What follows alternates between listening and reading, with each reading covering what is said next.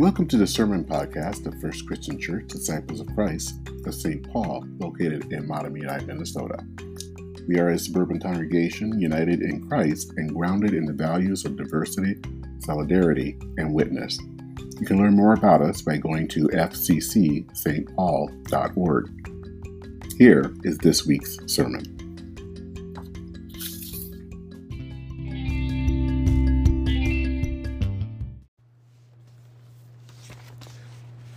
Our text for today, and there are two of them.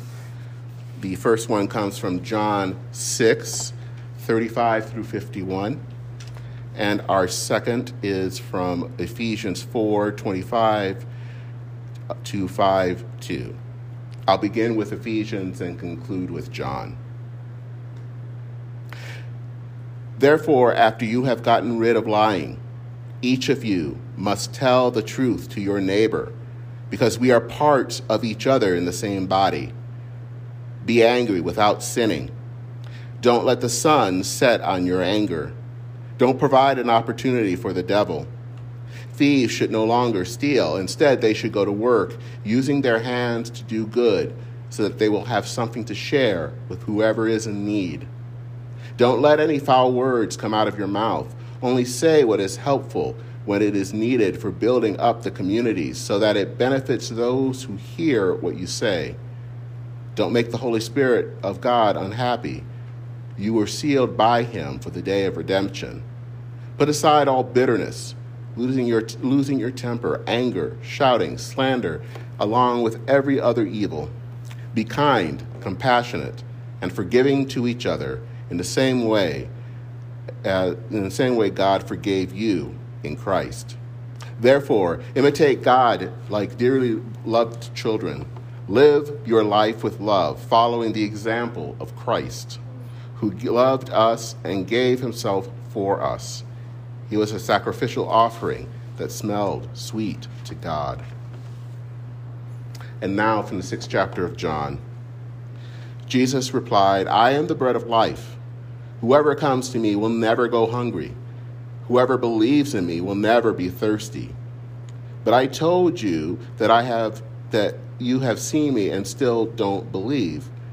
Everyone whom the Father gives to me will come to me, and I won't send them away. Anyone who comes to me, I have come down from heaven, not to do my will, but the will of him who sent me. This is the will of the one who sent me, that I won't lose anything he has given me, but I will raise it up on the last day. This is my Father's will, that all who see the Son and believe in him will have eternal life, and I will raise them up on the last day. The Jewish opposition grumbled about him because he said, I am the bread that came down from heaven. They asked, Isn't this Jesus, Joseph's son, whose father and mother we know? How can he now say, I have come down from heaven? Jesus responded, Don't grumble among yourselves. No one can come to me unless they are drawn to me by this Father who sent me. I will raise them up at the last day. It is written in the prophets, and they will all be taught by God. Everyone who has listened to the Father and has learned from him comes to me. No one has seen the Father except the one who is from God. He has seen the Father. I assure you, whoever believes has eternal life. I am the bread of life. Your ancestors ate manna in the wilderness, and they died. This is the bread that comes down from heaven, so that whoever eats it will never die. I am the living bread that came down from heaven. Whoever eats this bread will live forever, and the bread that I will give for the life of the world is my flesh. This is the word of God for all the people of God. Thanks be to God. Amen.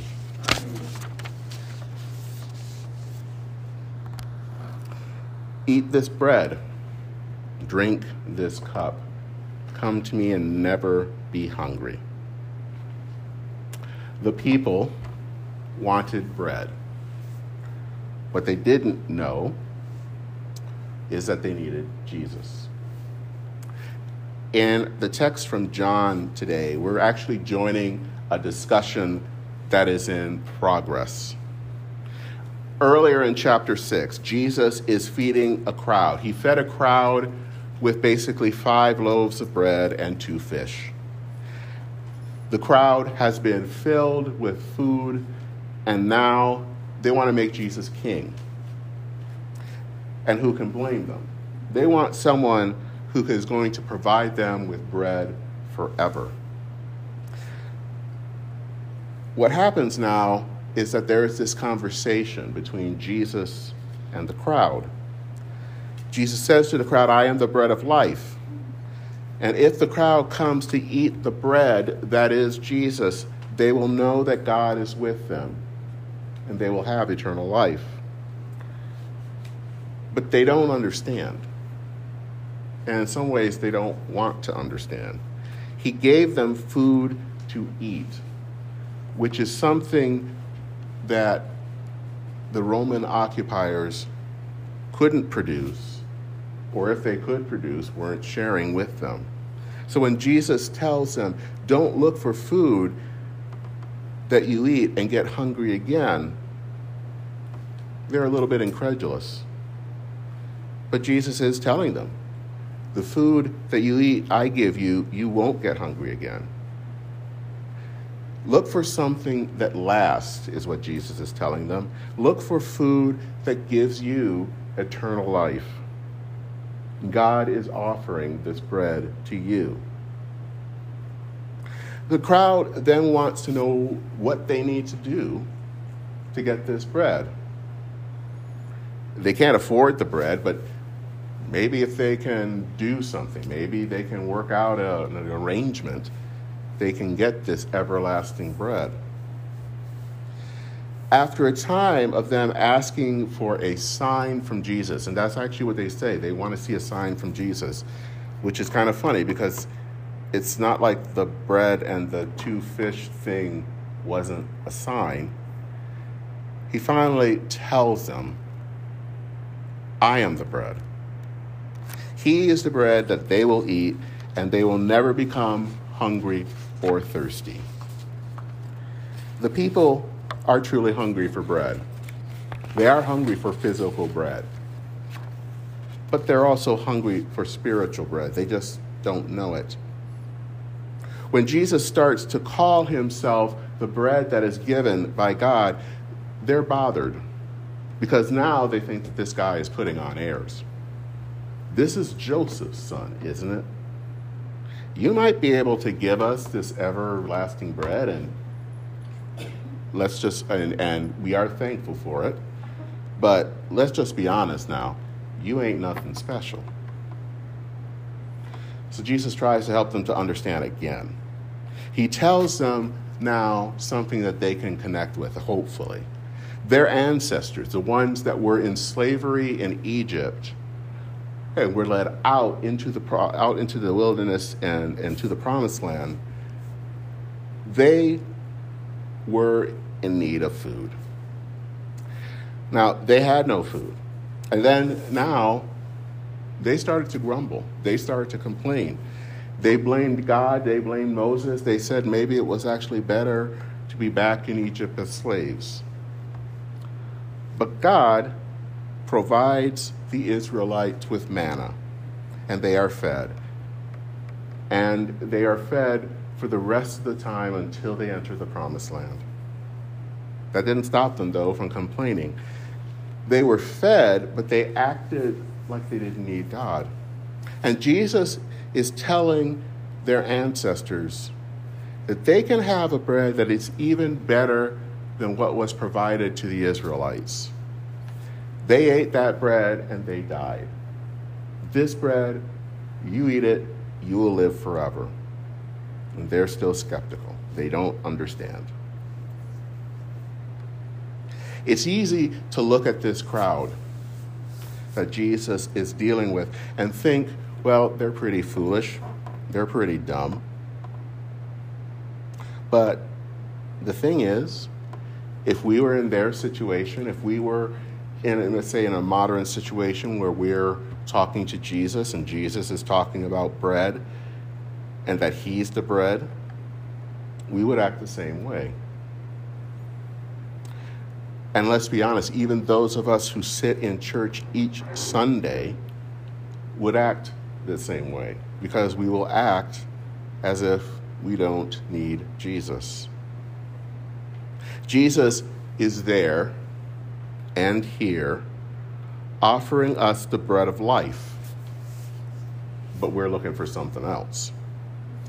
Each Sunday we come to church, we have communion, and we are reminded in that communion of Jesus being the bread of life, the one who came, who suffered and died for our salvation. But do we really take that to heart? Do we really understand what that means? Or do we just go through the motions?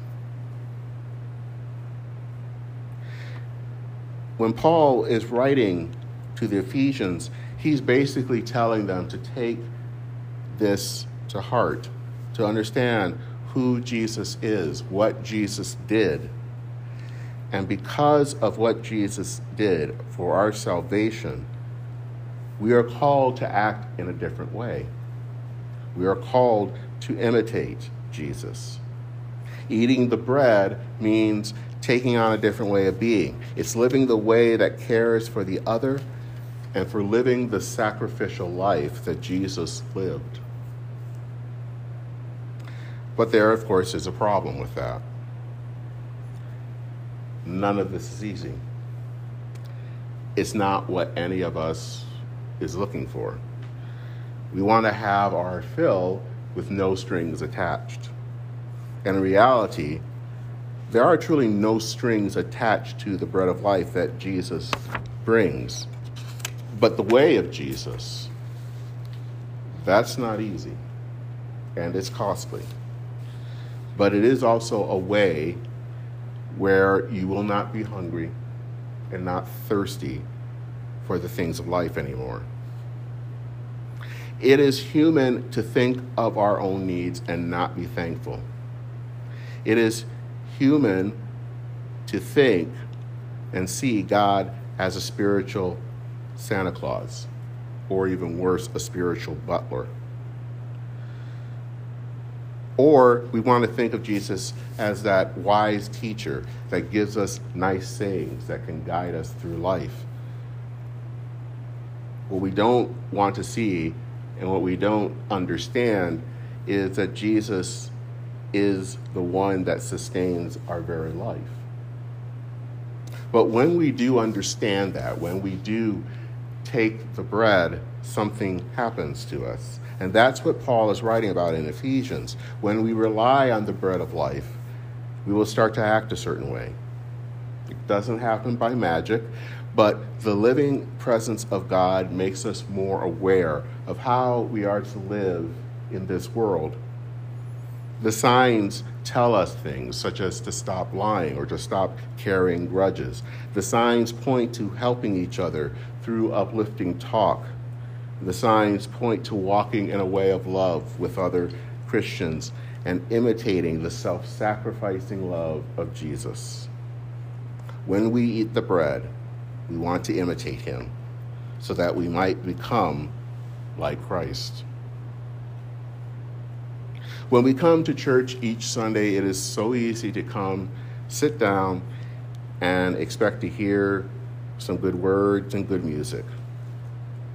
But that's not just what we're here to do, because to be in a church is to be in community, and it is to learn from one another. It is to be Christ to each other. And it is to live in a life of gratitude. We learn about how to be Christ from each other, from how we live our lives. And when we come to communion, as we will in a short time, it is a reminder that we are in this presence of God and that we don't live this life of the Christian life alone. Jesus is not dead. And we are not just learning his teachings. Jesus is not a way to live your best life now. Jesus is the Son of God, the bread of life, the one that we can look up to and be saved. Eat this bread, drink this cup. Come to me and never be hungry. Eat the bread, drink this cup. Trust in me, and you will not thirst. Thanks be to God. Amen.